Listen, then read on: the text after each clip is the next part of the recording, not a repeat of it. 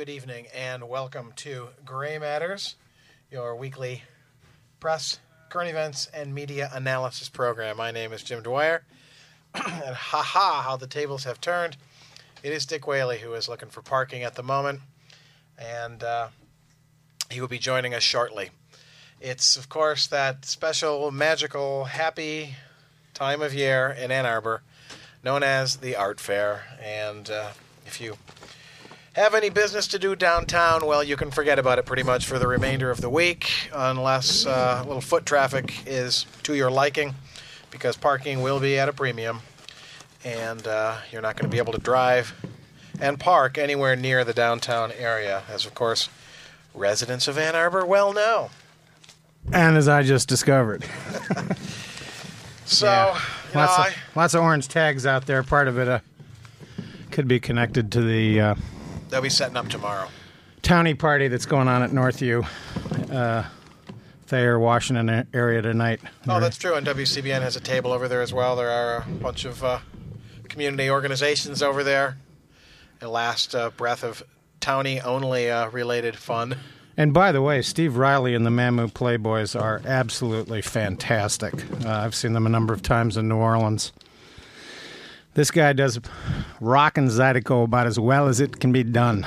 And he's a heck of an act, and you can see him tonight for absolutely nothing.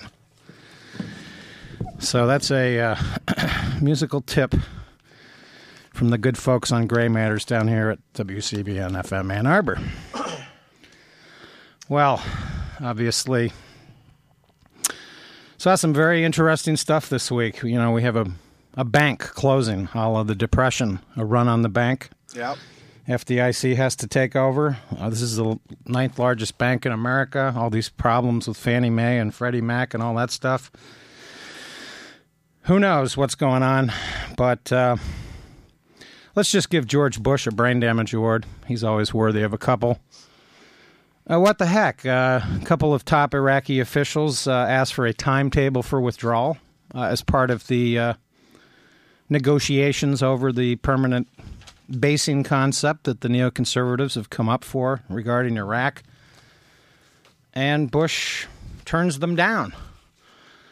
This is the old adage from the Vietnam War that Senator George Aiken once famously said, "Let's declare victory and get out."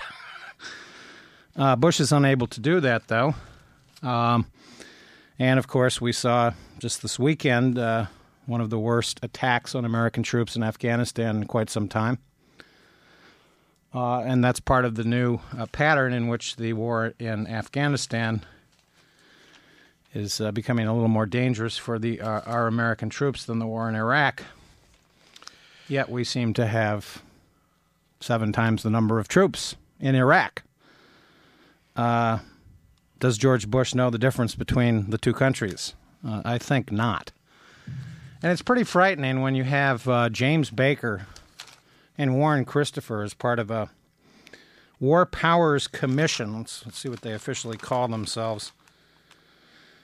The co-chairman of the National War Powers Commission. Those two men, by the way, just to remind you, were the Secretaries of State for Presidents Bush I and Clinton, respectively. And essentially were back-to-back Secretaries of State, as I recall. Yes. Christopher left after the first term and was taken over by Madeleine Not-So-Bright Albright. Warren Christopher, of course, is an old sort of war horse of the Democratic Party and a sort of an apparatchik in the concept of bipartisanship.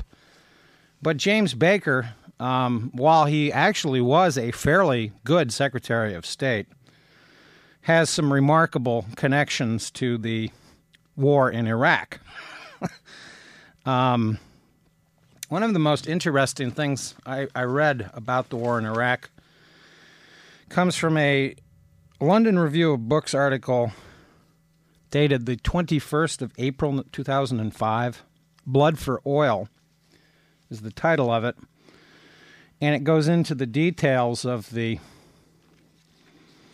oil issue regarding our involvement in Iraq. And, of course, at this point in the war, this was after the second-year anniversary, and the insurgency was beginning to grow in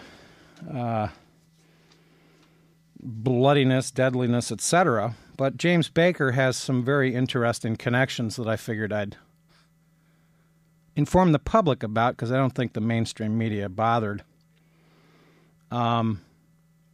Just to praise James Baker before I get into this, I mean, he did believe fairly,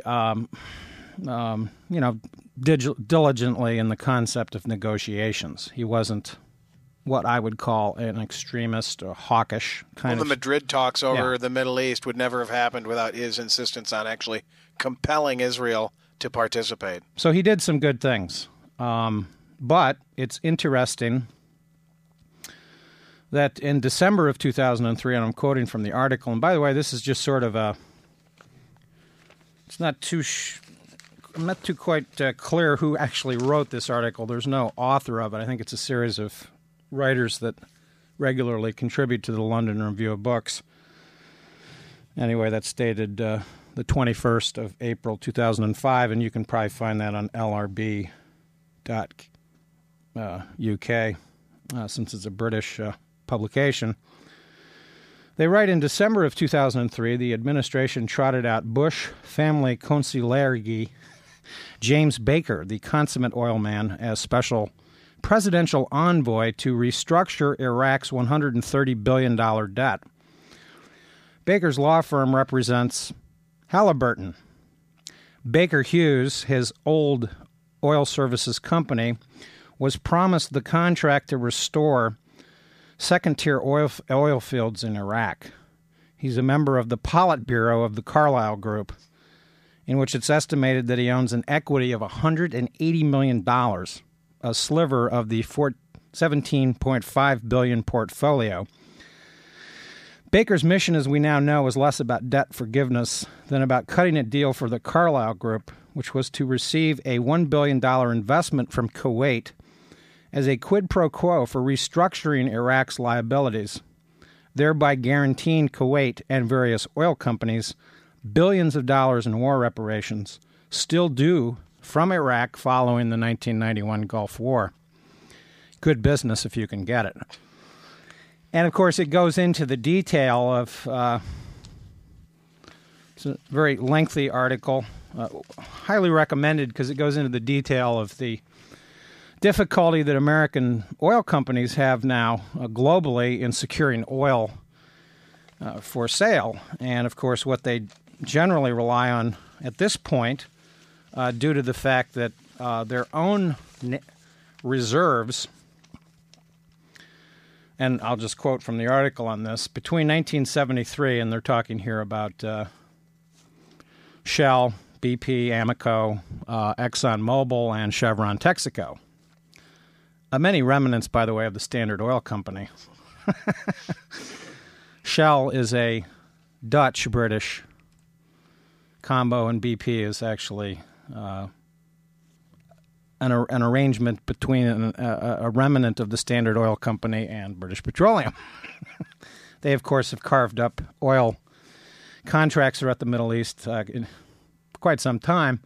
But between 1953 and 1972, their share of concession areas, this is globally, fell from 64% to 24%. Even after the mergers of the late 1990s, the super major oil companies directly produced only 35% of their sales and only controlled 4% of oil reserves. So what they do, of course, is they go into quote-unquote partnerships with the national oil companies of Saudi Arabia, Venezuela, Libya, Nigeria, et cetera, et cetera. And if you look at a chart, the top 10, quote, oil companies in the world are not actually these 7 major oil companies that we think of back here, who are, Exxon, I think, reported quarterly profits last year of $40 billion several times. This was actually, by the way, before the price of oil started going up where it's at. It's interesting to note, by the way, that the 4th of March was the date that oil broke the $100 barrel price. That isn't that long ago. And, of course, it skyrocketed About $25 a barrel in recent weeks, thanks to the saber-rattling of the Bush administration and Israel regarding a war with Iran. We've had war exercises. We had these fascinating missile tests, and then some digital enhancing of the photos of said tests. Conveniently.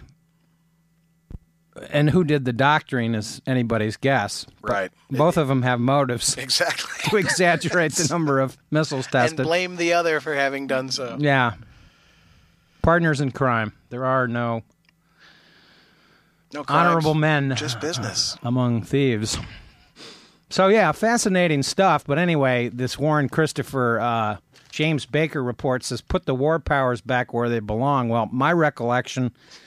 Gee, that's Congress. Is that they do belong in Congress. That's what Article 1 says. You can go back, by the way, and read the Federalist Papers. And I know that John Jay and James Madison both specifically went into great detail as to why the war powers' power should rest in the hands of Congress, because they talked about the biases and passions and tendency for, quote, monarchs and kings to engage in warfare for interests that are outside the, quote, national interest.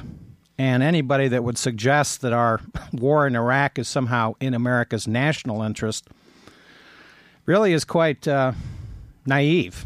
This is a classic money-making operation by a lot of well-connected corporations that have connections to this web of neoconservative corporate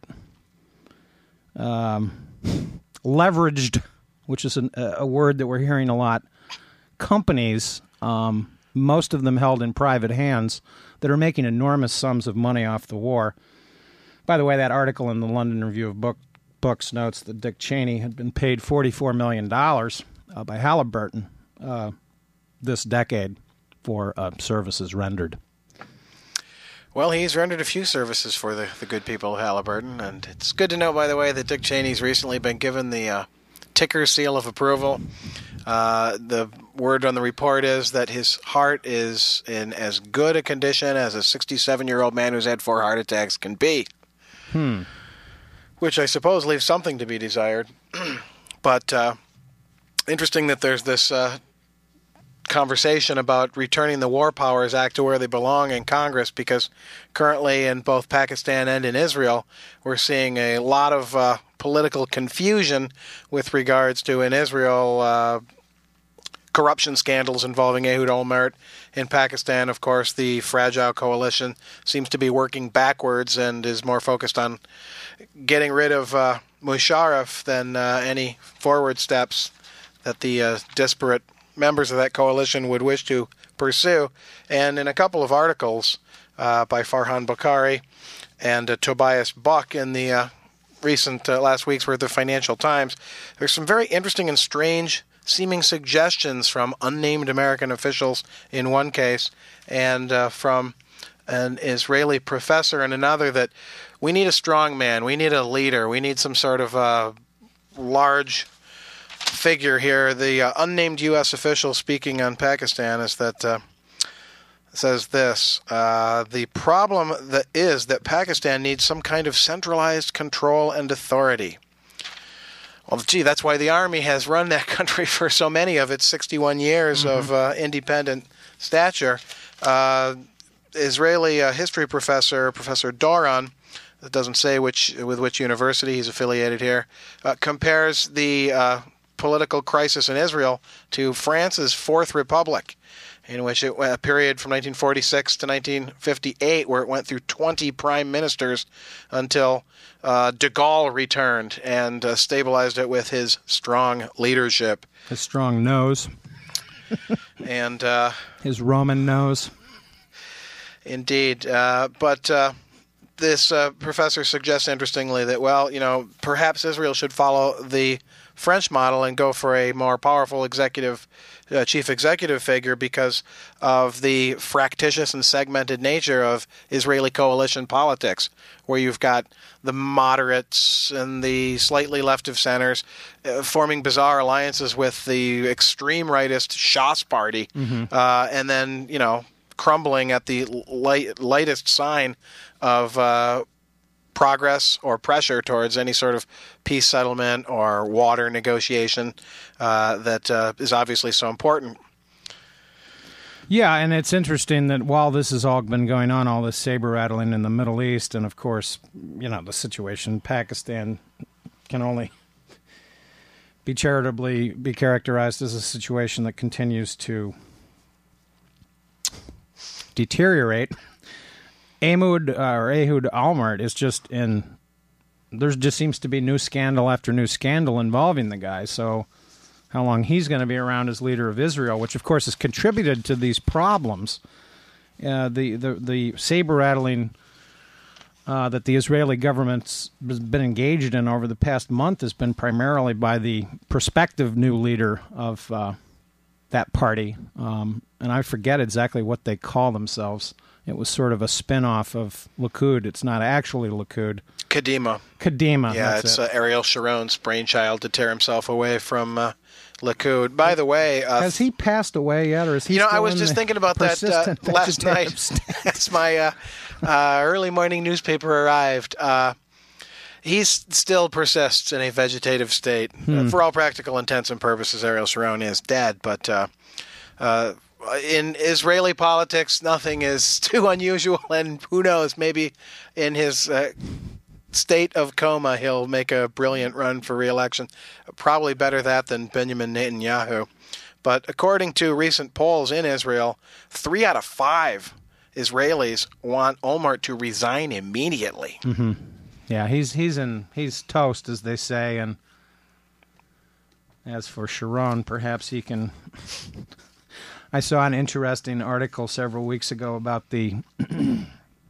some stone tablets that have been found in oh, right, yeah. that question. Well, they don't question, but they suggest that the 3-day resurrection from the dead was predicted and forecast many years before Christ was ever born, and that this convenient myth was then utilized. Perhaps Sharon can utilize the myth, declare himself dead, and then... That might be too messianic for most of the Orthodox Jews. Resuscitate himself, and boy, all sorts of strange religious things could happen here in the United States. No doubt. In fact, speaking of James Baker earlier, as much as I admired, in a sense, clearly the man is in corporate hog heaven up to his eyebrows, but there are some admirable qualities to him as a diplomat and a statesman, I suppose.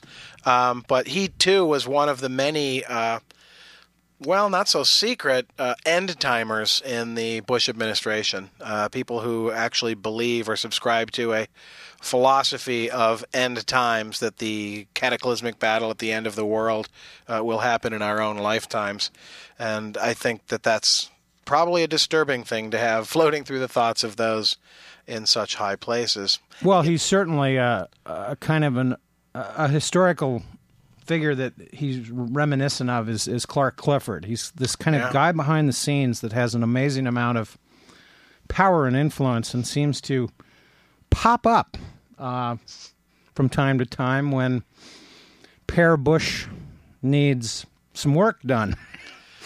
And, of course, Baker contributed heavily to the selection of George Bush W.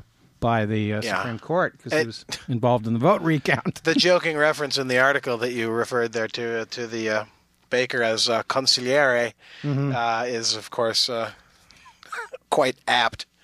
But speaking of people who pop up from time to time, what about people who pop down or pop over or pop out like some poppin' fresh doughboy? Uh-oh. Phil Gramm. Oh, my goodness.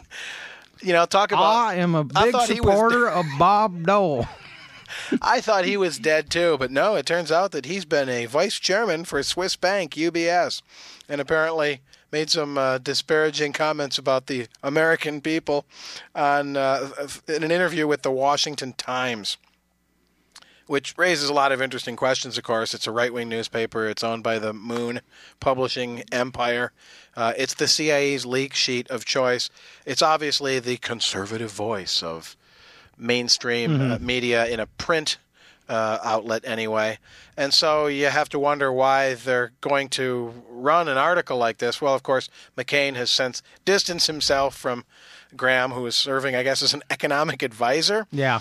Phil Graham called the Top United economic States, advisor. Yeah. Called the United States, quote, a nation of whiners that is in a mental recession. Well, I suppose if you're That's a good description of Phil Graham. If you're connected to a Swiss bank, then you get accustomed to a degree of comfort and privilege that might, make others appear to be whiners, normal working people who have to actually wake up and utilize their physical strength and their emotional reserve to get through the day without striking another fellow citizen. Mental recession. Well, I would say that the mental recession, you see, what's funny, the Bush administration. It's been the past 40 years of the American people without the whining. The problem maybe is that there isn't enough whining. At least the people that whine the most are not heard. Right. Everyone else is more interested in the latest gadget from Apple or... Which humorously turned out not to fully work on the YouTube or whatever. And, yeah, we live in an entertainment culture. Obviously, the gaffe there, and there is a famous phrase that a gaffe is when you speak an element of truth. Well, there is an element of truth in what he says, but the problem there is the mental recession part. And, of course, Obama was able to make hay out of it, and McCain had to quickly scold Phil Graham and maybe even send him into the corner for 10 minutes of detention. As for the Swiss bank and Phil Graham's connections to the Republican establishment, they're well known. Wendy Graham is an incredible power broker behind the scenes. And as for Swiss banks, many of them are somewhat concerned about the Fannie Mae, Freddie Mac situation. This whole... Which I think probably most Americans are confused about. They're very confused about it because the problem at this point is the debate that's being held is not, I don't think, been terribly enlightening. By the way, Paul Krugman has a superb article, or editorial, I should say, about the situation in today's New York Times that hopefully the Ann Arbor News has picked up on, because I think that this is when Paul Krugman is at his best, when he talks specifically about economic issues, since he is an economist. And he's sort of a centrist. He's not... He bashes Bush on the political end of things, but he is sort of articulating the Barney Frank line that the situation is being exaggerated for reasons that are unclear.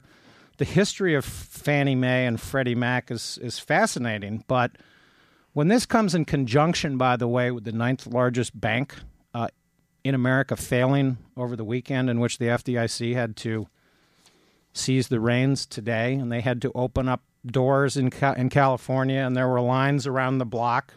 That is right out of the Great Depression. And the housing crisis in America is just starting, if you want to know the truth. This whole situation is, Barney Frank's got it right. This isn't really a problem of Fannie and Freddie. Fannie and Freddie sounds like a burlesque show opening near you sometime soon with, Ben Bernanke trying to keep the music going. And this is what this is all about. These excesses in the entire mortgage and financial marketing that was going on in the early part of the decade under quite a number of assists from Alan Greenspan, who, of course, has this hidden agenda behind the scenes of, quote, deregulation. I would argue that he fooled the American people specifically in 2004 by continuing to lower interest rates when the opposite should have been happening. This was allowed to reelect George Bush, who actually was in big trouble on economics. Bush was, at this time in 2004, the first president since, I wanted to say J. Edgar Hoover, but it was actually Herbert Hoover, who was going to suffer a net job loss during his first presidential term.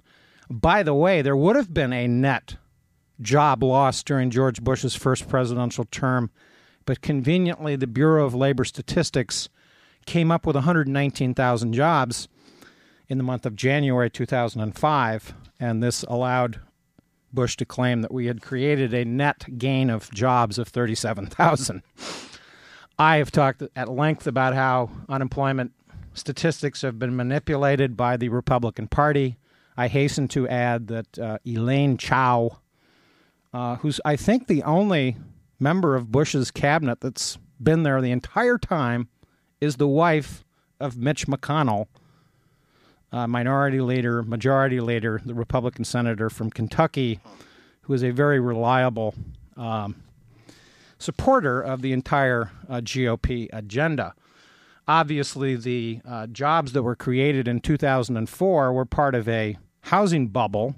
The problem is that there are no buyers for these houses. And while Congress has been battling back and forth with the administration about coming up with a, quote, plan, the situation has just continued to deteriorate with no end in sight. The facts are simple. And this doesn't even go into the issue of how badly the airlines, that situation, General Motors and Ford, there's open discussions of bankruptcy. Anheuser-Busch bought today by a consortium from the mighty nation of Belgium. That iconic American brand. What's next? Coca-Cola? This, of course, is part of the declining American dollar. This country is in deep doo-doo, and it really is the accumulation of 35 to 40 years of deregulation, quote-unquote tax cuts. They have new statistics show that the total consumer credit in America is now up to $2.5 trillion. Of $1 trillion of it is, quote, revolving credit, which are those month to month unpaid credit card bills that never get paid. And then you begin to hear about the shenanigans of these Wall Street banks that literally are, their conduct in bundling these mortgages and loaning out this money to people that paid no money down. And essentially,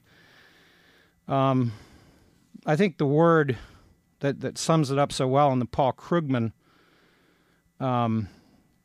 column that's perfectly sums it up is he writes, Fannie and Freddie, while tightly regulated in terms of their lending, haven't been required to put up enough capital, that is, money raised by selling stock rather than borrowing. This means that even a small decline in the value of their assets can leave them underwater, quote, owing more than they own. Owing more than they own. That is the fundamental problem in the American economy today. Too many Americans owe more than they own, and the number of houses rumored to be in this predicament, by the way, is 9 million units. The number of foreclosures have gone up by 50% since last year. The biggest mystery is how on earth did the stock market go up in October of 2007? I have no idea, but these problems are not going to go away. And needless to say, the Bush administration is trying to cooperate to some extent because this is an election year. And when they saw those results from Mississippi and Louisiana and Denny Hastert's old seat in Illinois, they realized that they are going to get beat in a Herbert Hoover FDR-style landslide And it could be that bad. And the amazing thing is the Iraq War, while it hasn't vanished as an issue, has receded because now, what concerns Americans are the economy, quote unquote, gas prices, jobs, the precariousness of people's jobs. And we're living in a very scary time. When you hear that housing is in the worst situation since the Great Depression, and you begin seeing a bank a la It's a Wonderful Life. Right. We all know that one. It's a wonderful movie, but beneath the happy message is a serious predicament that happened back in the Great Depression when American capitalism collapsed. And one of the things that's the most outrageous about the Fannie Freddie problem is that this is a classic example of what's wrong with American capitalism. Profits are privatized. Losses are socialized. Right. And if the federal taxpayers have to pick up a $5 trillion tab, which I think is overstating the case, but it could get into those kinds of numbers, trillions of dollars. Gee, where is that money coming from? Has Bush raised taxes to pay for Afghanistan and Iraq? I don't think so. And it's not a good situation. And I especially when we're locked into a pattern whereby we'll be continuing to bleed trillions of dollars into Afghanistan and Iraq for the foreseeable future. And then contemplate the demographics. We're talking here about the fact that in 2011, the first of the baby boomers begin to retire. So the infrastructures related to Medicare and Social Security. Social Security, by the way, is itself solvent. The problem is that the government has borrowed so much money from the Social Security Trust Fund to finance all these wars that Congress never seems to declare. That's the problem. Now, it's always good to know that the Queen of England, God save the Queen, is being given a little cost of living adjustment. They are maintaining an $80 million